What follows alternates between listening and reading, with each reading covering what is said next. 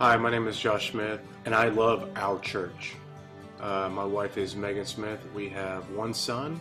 His name is Connor. He is 2 years old. We have a second son on the way. His name will be Ethan. We have been attending Burning Bush for 2.5 years. Currently, I volunteer with the security team as well as the greeting team. Megan does greeting, and she also teaches the 3-year-old Sunday school class. And one of the biggest reasons why we love our church is really the involvement that we have within the church. Megan and I were attending a local church within the area, and while we did enjoy it, we felt like we needed to have a little bit more going on. We wanted to be in Sunday school. We wanted to have a place for our son to grow up within the church. At the time, she was pregnant, and things were going well, but hey, we needed more. So we actually had a neighbor across the street, David and Sandy Everett, who mentioned, hey, have you tried out Burning Bush Baptist Church? And we're like, no, we have not. So we came here one Sunday and everything just felt right. We were greeted, we were accepted with our son, who had a great time within the nursery when he was born. And that took some time, obviously, a couple months before he was there. And then we had a great Sunday school class, which David also mentioned to us with Dub Carter.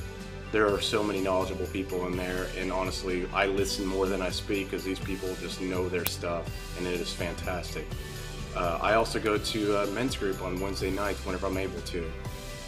Dennis obviously teaches a great message, and one of the biggest things there is whatever guys say, it doesn't leave this room. And it's true. We want to be able to talk about the guy things in there, and it really does awesome things for me. Just to listen to other dads and other just like guys and like-minded things who are experiencing the same things we are. Megan attends Wednesday night classes as well.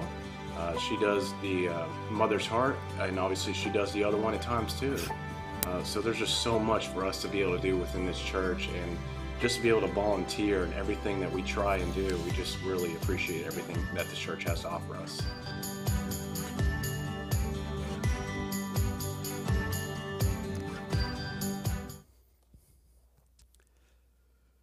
I love those videos.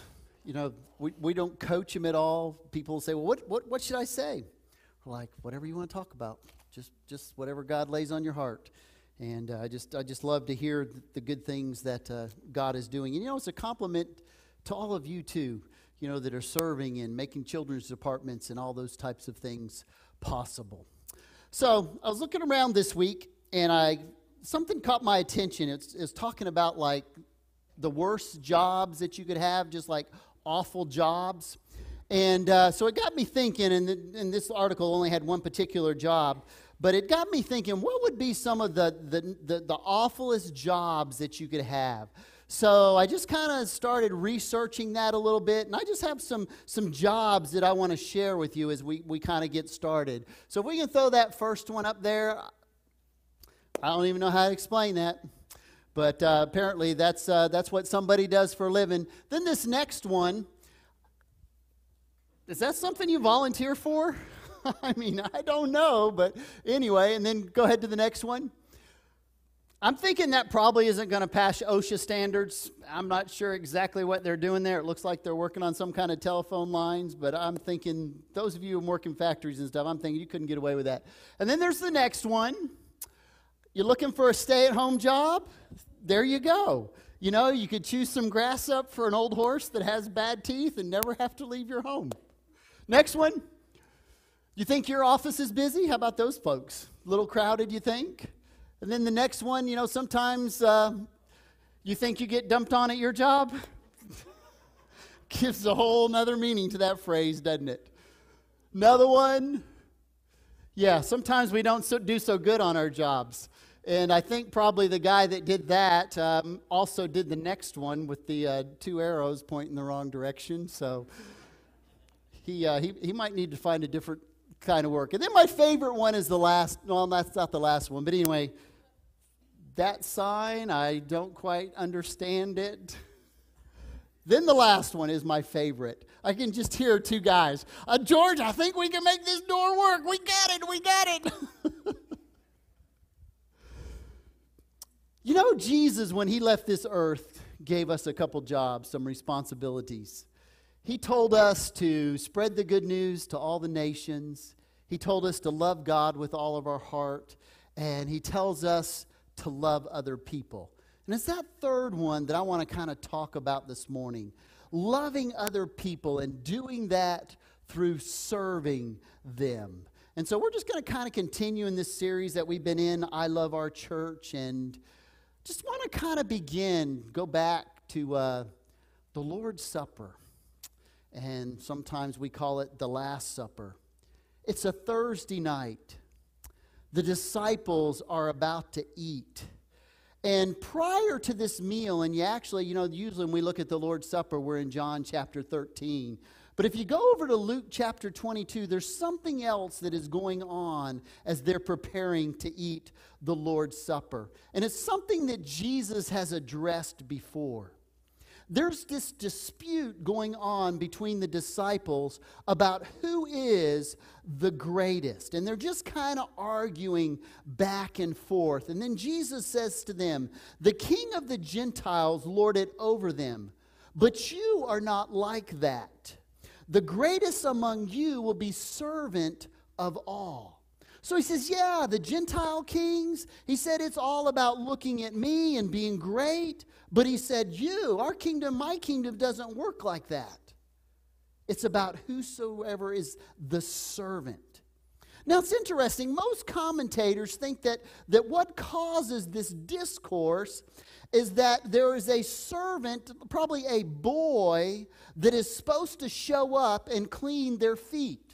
I mean, it's Jerusalem, it's the dry, the arid air, the dust is everywhere, like a limestone dust that just coats everything over there.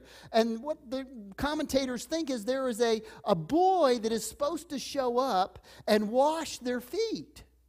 And this boy has not shown up to wash their feet. And so everybody's like, well, who's going to wash the feet? Evidently, this boy is not coming.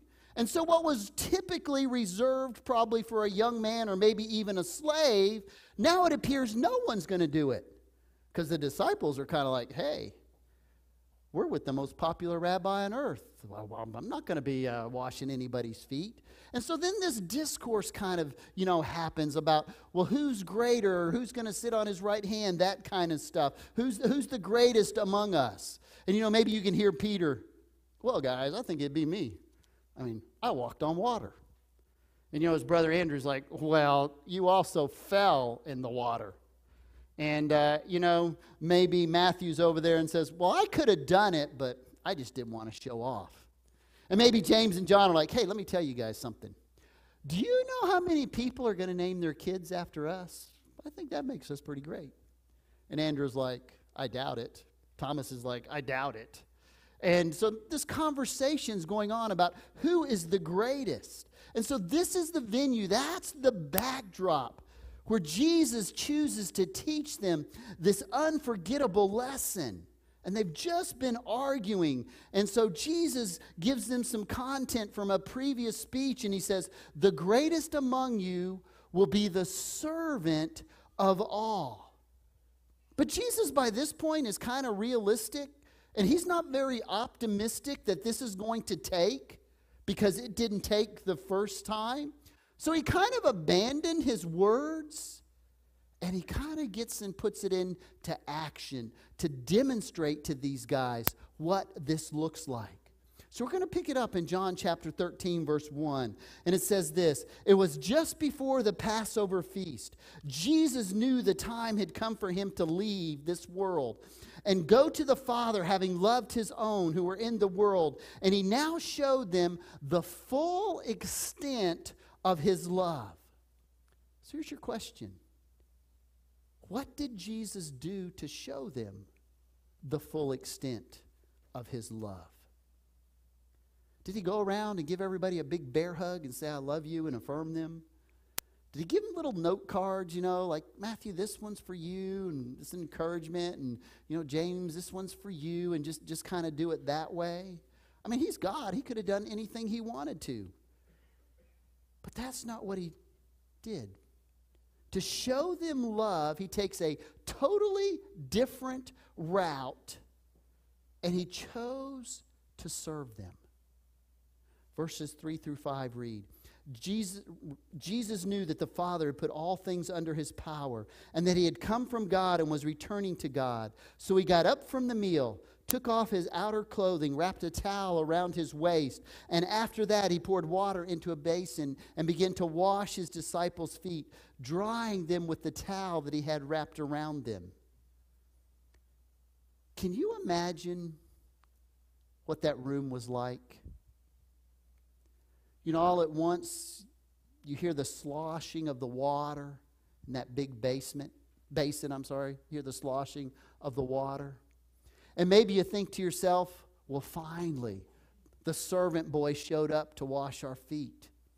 And then maybe in your peripheral vision, you get a glimpse, and it's not a boy, it's a man. And you look a little bit closer, and you realize it's Jesus, the creator of the world, the one who spoke the world into existence, the one who left a perfect paradise and came to this imperfect world.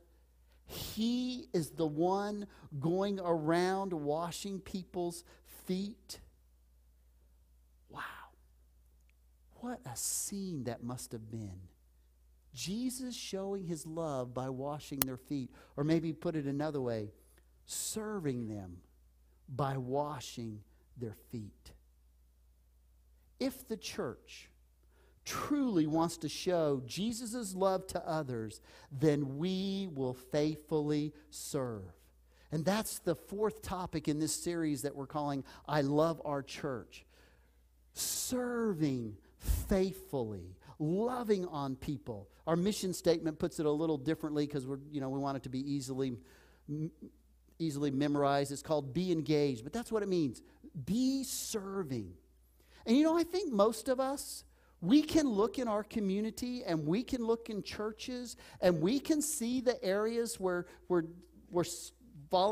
servant volunteers are needed. And we can see that and we realize that. But the follow through is a little bit harder. We have good intentions, but following through on that is where we frequently falter with our never-ending to-do list and our packed calendars and just the busyness that we all experience. It's hard to prioritize serving.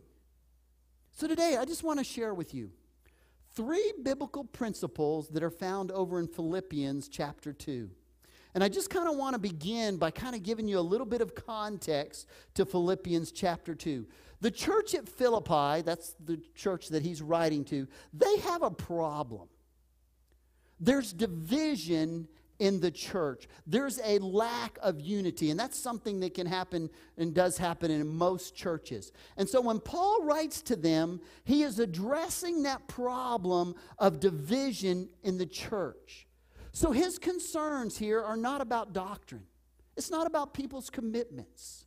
It's not about their morals. It's not about ideas that are unbiblical. That's not what he's concerned about. His concerns are about standards and interest and preferences and the like. Things that are more about personal preferences. He wants to remind us, all of us, that these issues should never be allowed to create controversy in the body of Christ or the church, our personal preferences. And of course, in this chapter, he's going to point out that it's a matter of pride to promote one's own personal view or agenda by saying that my view is better or my view is more important than yours. And he said we should look at Jesus Christ and we should see how he wasn't like that. He didn't promote himself. He didn't promote his own agenda or his own preferences. And he says when you do that and you practice that kind of humility in the church, it creates spiritual maturity and it preserves the unity of the church. So that's the context. I'm just trying to set it up for you. He's writing about division in the church. And he's going to say, look, Jesus is a great example of that. He was not about himself. And then he's going to talk about Jesus being a servant. And it's that component that I want to kind of zero in on this morning. Jesus as a servant. Jesus set the example for us as a servant. Here's principle number 1. When we do it for the right reasons, our service is pleasing to God. Look at verse 3. Do nothing out of selfish ambition or vain conceit. In humility, value others above yourself. Those first 2 phrases there, ambition, selfish ambition, and vain conceit, those are the enemies of servanthood, and they keep us from practicing servanthood. Does it surprise you that selfishness is the first one on the list? It doesn't surprise me. You know why? Because selfishness is the root of so many other sins. It was Satan that placed his will over God's will that got him thrown out of heaven. Adam and Eve, the same was true of them. They placed their own desires over what God wanted. The Greek phrase would literally translate nothing by the way of selfishness. In other words, selfishness is to totally be excluded from our heart. The phrase was originally used of politicians who would use unfair measures to preserve their office. Later it came to refer to anybody that would tear other people down to build themselves up. And then you have a second phrase, this empty conceit or vain conceit, depending on your translation. And that refers to a person that has a highly exaggerated view of themselves, maybe a condescending type person. It's a person who always considers himself to be right and expects everybody else to agree with them. And the only unity they seek is based on their own values and centered on themselves. Bob Goff writes books, and he writes a lot of men's material. Some of you maybe have read some of his books directed toward men. But he came out with a book about a year, maybe 2 years ago, called Everybody Always. And he writes this: our lives will never be about Jesus if we keep making everything about ourselves. Is that not so true? Is that not so true in our society? You know, that's what I struggle with. I want to take everything and then I want to place it through a filter and see how it affects me. But that's not really serving for the right reason. And he kind of talks a little bit, and he expands on that kind of idea a little bit further when he says, value others above yourselves. It means not just to give it thought, but to put it in action, that others are more important than I am, to actually practice it. Not to think about it, not just to have good intentions. They say in the average church that about 20% of the people do all the work. I know that a lot of you totally get being a servant volunteer, because in our church, you may remember this last week from that slideshow we did, the year in review, or the video that we did, somewhere in the neighborhood of 70% of all people that attend Burning Bush Baptist Church volunteer somewhere. That's just an incredible number when you consider most churches it's 20%. Give yourselves a hand. I think that's outstanding. That means people understand what it means. And let me give you another number that I think is outstanding too. In most churches, 80% of that 20% are women. The women do much more volunteering than men in the average church. At Burning Bush, the number is like 60% to 40% men over women. And that's not to slam women, please don't get me wrong. That's not what I'm talking about. I just think that is outstanding. And let me talk to the women and give them a little bit of love. To me, when I think about servant from a pure motive, I think about moms. I mean, just think about moms. To me, they are a perfect picture of serving with pure motives. Just this week, I watched my wife fix meals for people because it's all different schedules. People coming in and practice at different times and different work schedules. And she'll fix a meal for this one, and 2 hours later, she's fixing someone for somebody else, sitting down and talking with them. No bother, just what she does. See her run stuff to the school and stuff. And this is, she's got a work schedule and stuff too. And I know almost all moms are like that. They put other people first, and in most households, they're fortunate if they even get a thank you. So, hint for everybody when you go home today. A little baby's not going to thank you for changing their diaper. A toddler's not going to thank you for staying up all night with them and soothing them and trying to help them get over a sickness or whatever. A teen probably will never realize the sacrifices that you make so that they can pursue their interests and their sports and music activities and all those kinds of things. Moms, you exemplify serving faithfully. And I've benefited from that, both as a son, but also as a father and a husband, watching what my wife does in the home. I think Hebrews chapter 6, verse 10 is a great verse for moms and for all of us today that are servants. God is not unjust. He will not forget your work and the love that you have shown Him as you have helped His people and continue to help them. I just see that so much in moms.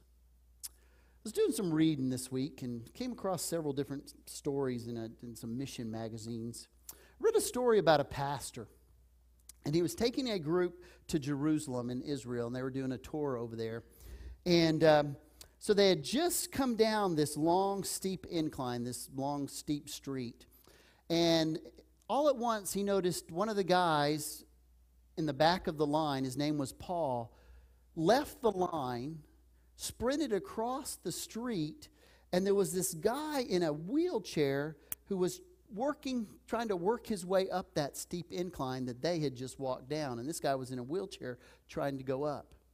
He whispered something in the guy's ear and then pushed him to the top of the hill.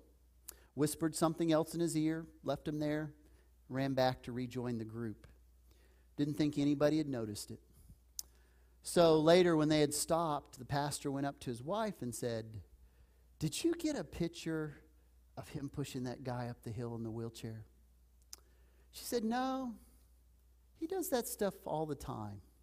And this is what I quote: "He's always doing stuff like that, so it really didn't stand out to me." That's a lifestyle of service, prompted by pure motives. Serving is about offering yourself when it doesn't benefit your own desires. Why you serve is every bit as important as what you do. Motives matter. That's what Jesus did. He came to this earth. He walked around for 33 years, and he practiced a lifestyle of servanthood. And as I said a few weeks ago, Jesus will always be the center of everything that we do here. And everything we do here should reflect His heart for other people. No strings attached, no ulterior motives. That verse we shared last week, Matthew chapter 5, "Let your light shine before others that they may see your good deeds and glorify your Father in heaven." That's why you serve.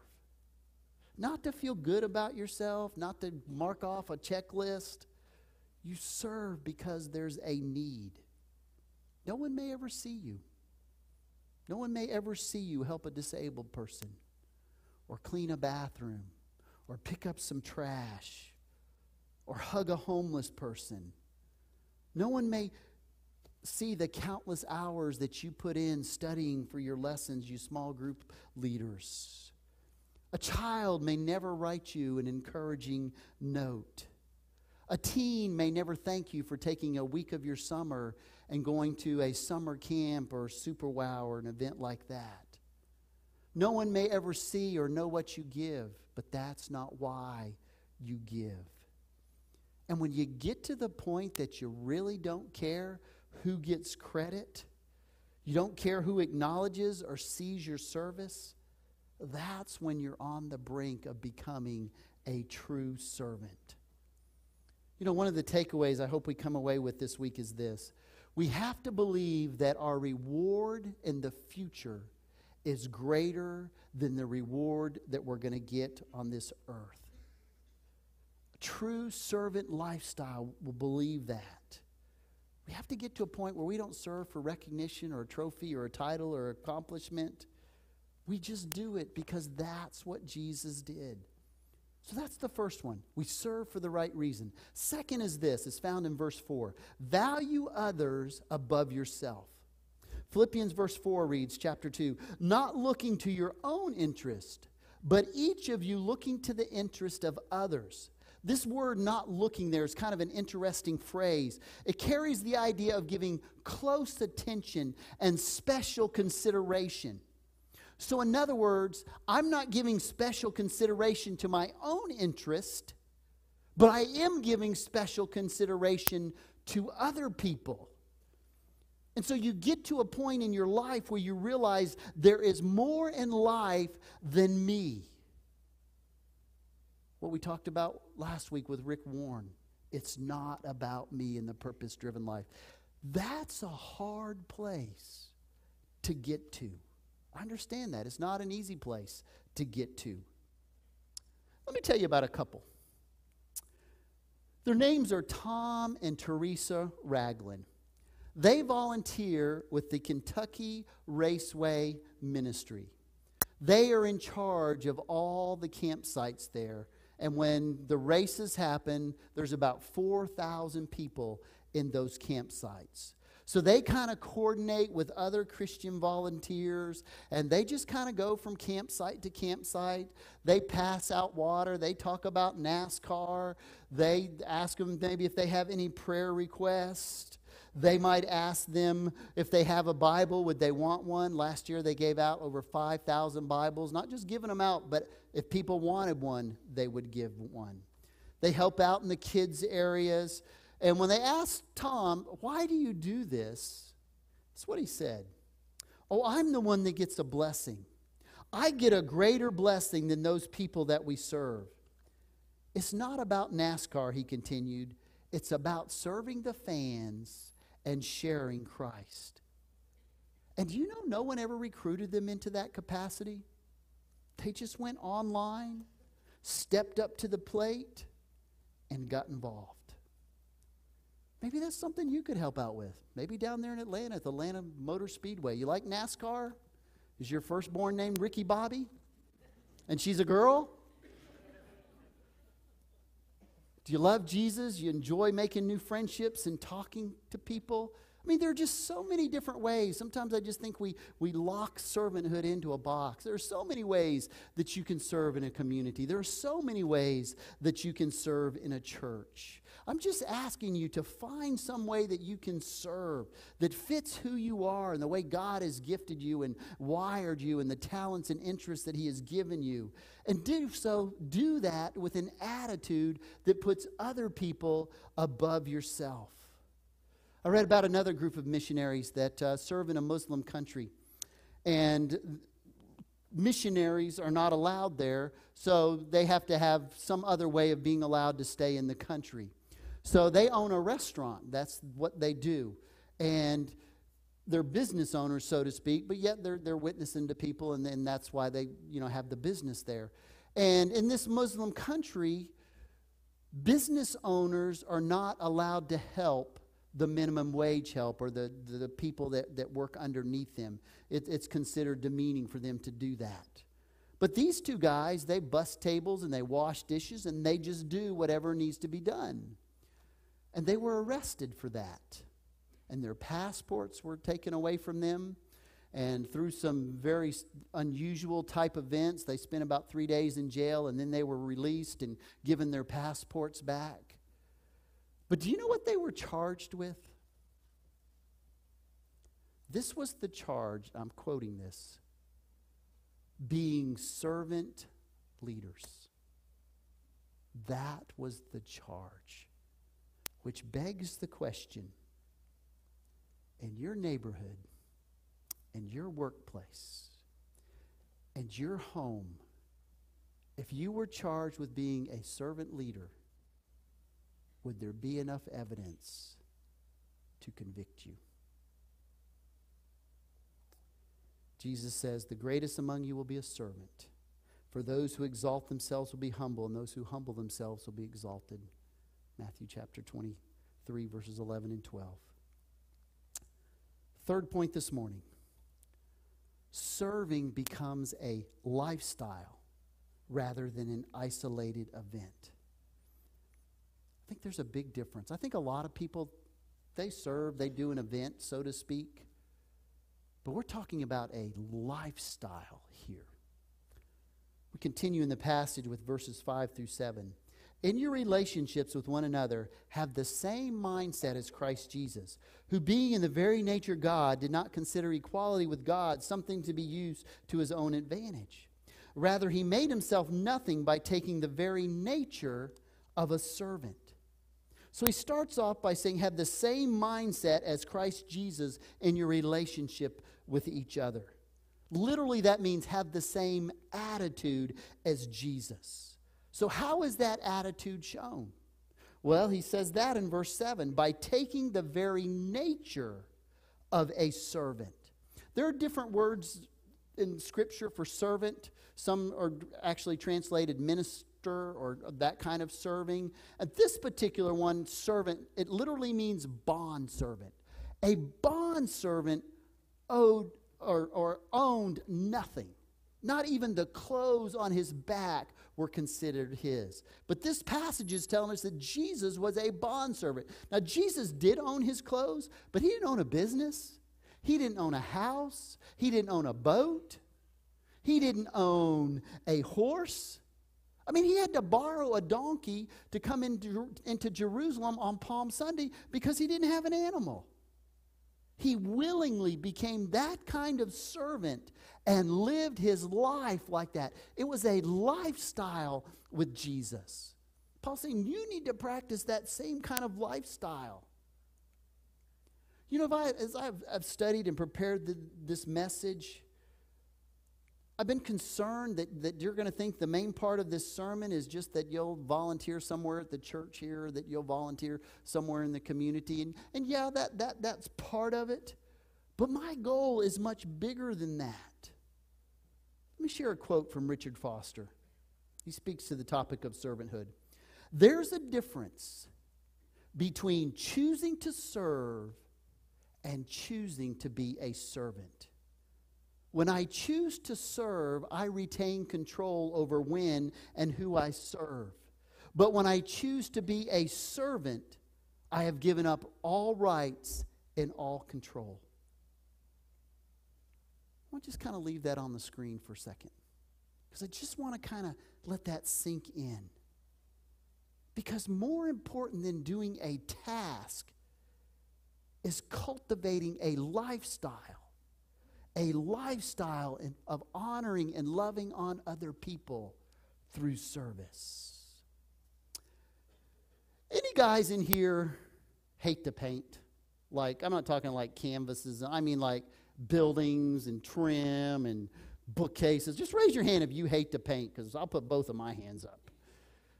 I don't like to paint. I mean, I can paint, but I don't like to paint. It's tedious. It's not something I enjoy. My wife does most of the painting in the inside of our house. I don't know if she really likes it or not, but she does it, and that's great for me. And I still have to paint the outside of the house, and I'll build stuff and repair it, and she'll do the painting. And that's just kind of how it works. I just really don't enjoy painting. She's pretty good at it, too. I'll say that. Well, for years, I've gone on these mission projects that used to be called World Changers, and then they were called, now we have these projects that we go to. We call them projects, Project 127. And when it was World Changers, we'd always have to, those of us who were going to be crew chiefs and kind of head up crews here and there, we had to fill out these applications in advance. And you would just kind of grade yourself on your skill sets and stuff. And then, what they would try to do is match your skill sets up with particular needs at a particular project, depending on what your skill set was. But the overall understanding is that you will help wherever you are needed. Now, I'll tell you, I'll do whatever you need me to do, but if I have my druthers, I don't want to paint. So the first one of these I ever went on, it was probably the late 90s. I ended up, this was in Norfolk, Virginia, on a paint crew painting a 3-story house, and I was basically in charge of that. I mean, like, yuck, right? I mean, everybody else has got these manly jobs, you know, they're putting in doors and windows and roofing and siding. They get to use real tools, you know, saws and hammers and pneumatic nailers and stuff like that, and I get to use a stinking paintbrush. You know, this is about as manly as you can get when you're painting. You know, flex your bicep when you paint. That's about all you could do. And most years after that, I ended up heading up roofing crews, which fits my skill set very well. But one year we go to Avon Park, Florida. And my good friend Tommy Head, he's sitting over here on my left this morning. Tommy's with me, and he's been on about as many of these trips as I've been on. And so we go to the first crew chief meeting on a Saturday night, and they haven't told us yet what we're going to be doing. So we get in there, and they tell Tommy and I both that we're going to be painting houses. And Tommy takes it a lot better than I do. I mean, I am moaning and groaning and fussing. Not to anybody else, really, just mostly to Tommy. Just, you know. And so anyway, the next day, they made some changes before we got started. And I ended up doing roofs. They changed me to install metal roofs. And Tommy was still ending up painting. And, you know, I knew he didn't want to paint either. And, you know, I'm saying all the right stuff. Tommy, man, that just stinks for you. Tommy, man, they just don't know your skill level. That's just so crummy. But deep down, I was like, hallelujah, it's him and not me. Right? I wanted to serve, but I wanted to do it on my terms. And maybe it's easier because it's easier to serve than it is to choose to be a servant. Now, this doesn't mean you never sign up for something, you never volunteer for a planned event. That's not what I'm saying. I'm just saying, be more intentional. Look for needs. Choose to be a servant. Serve. Serving one time is a good thing, and God can absolutely use you in that kind of way. But when we serve faithfully and consistently and weekly, because that's who you are, that requires a dependence on God and not just on your own strength. And there are all kinds of places that you can serve here at Burning Bush, and so many different things that you can do. And I'm so grateful for all the volunteers, because the volunteers are what make this church go. And I'm probably going to forget some things. But, you know, I think about all the tech volunteers, the sound people that they work. There's a lot of stuff goes on to make these services go, especially with the streaming that goes over to the other room. I'm reminded of all the greeters that smile and pass out bulletins and help people find where they're going. Safety team members that are alert for things that are unusual and they're holding doors opened. And people that work in the parking lot that just make things easier for us. And all the music folks that get here at 7 o'clock in the morning and they're practicing. And that's on top of all the practicing that they're doing on their own in their homes. And I think about all the valet team members, all those 16-year-olds foaming at the mouth to park your car. I'm kidding. They're not 16 years old. Sunday school teachers, all the hours they put in getting ready for Sunday. Cafe workers that are here bright and early to have that coffee ready. And I guess you know those pastries and stuff don't fly over there on their own in a drone. They go get those early in the morning, that kind of stuff. Our nursing team that's on standby for emergencies.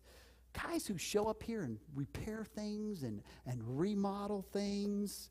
Children's workers and youth volunteers. Prayer team members that show up at 7:30 in the morning and walk through this building praying for all the stuff that's going to happen after 9:40. I mean, there's just all kinds of volunteers that make things go. And I just want to ask you a question.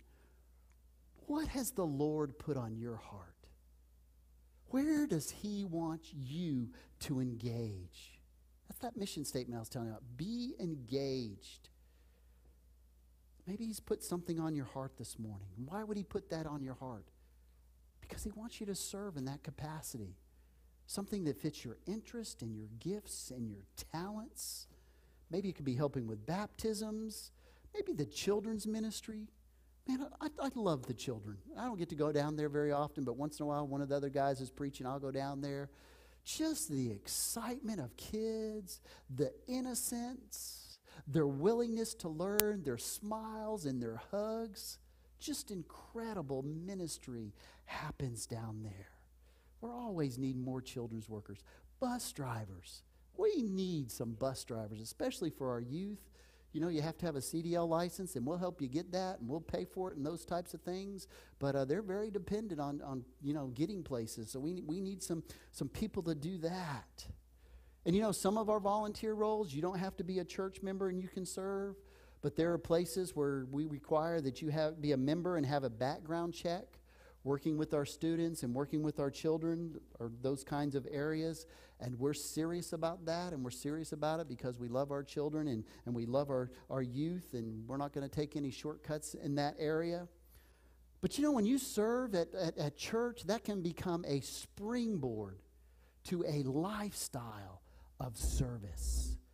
You know, we always encourage people in our new members groups, attend worship, be in part of a small group, engage in a small group, and engage or be a servant volunteer somewhere. Just however God has gifted you. And you know, it's interesting. Sometimes I'll be walking around shaking people's hands before services, and I'll, there'll be somebody sitting there, and I'll say, well, where's your other half this morning? And they'll say, oh, well, they're serving during this hour, and they're going to go to the 11 o'clock service, and then I'm going to go to the other service because I'm serving during the 11 o'clock hour. And they just kind of do this kind of swap thing, and I understand that they totally get it.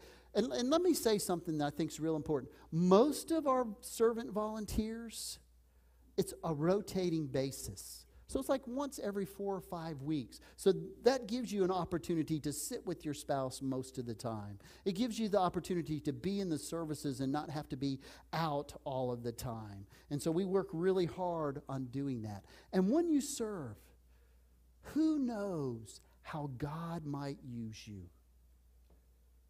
The child that you teach might become a social worker that changes lives. The neighbor that you help in their yard with, it might be the first time somebody's ever showed them what real community looks like. The student that you disciple might go plant a church in the Northeast somewhere. Or they might become a missionary to Africa, like one of our students who left here last year, Austin Holcomb. You just never know. Maybe the scripture that you write on a piece of plywood before you cover it with roofing materials on a Project 127 trip. Maybe that verse and that prayer maybe that you offer with your group, it might mold and shape what God is going to do in that home. I mentioned Bob Goff earlier. As I'm kind of wrapping things up, I want to share another quote. Planning to love people is different than just loving people. It's easier to make plans than to make time. In other words, it's easy to have great intentions. It's harder to follow through on them. And he said, if this is you, here's how to fix it. Make love your plan. What if that was your plan? When you leave this place this morning, that's your plan. Your new plan becomes, I just want to serve people. I just want to love people. And so when you see a need, you just step in. And I understand when you're serving, you may feel unqualified, you may feel overwhelmed, it may be out of your comfort zone. Listen, God's not asking you to do everything. God's just asking you to do something. Will you? Mother Teresa said, I am but a small pencil in the almighty hand of God, writing a love letter to the world. And to all of us, I would say, write it well. Would you pray with me, please?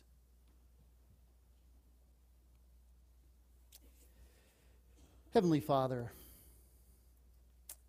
I just want to say thank you for allowing me to pastor a group of people that totally get serving. Father, I thank you for all the folks here that give of their time and their energy and their talents, and they just make things happen here.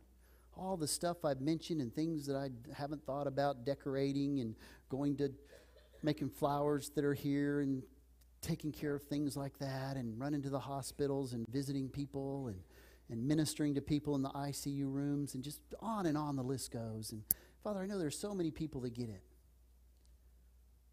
Father, I also want to pray for all of us that we understand the difference between just an event or an occasional volunteering versus living a lifestyle of service, because that's what your Son demonstrated.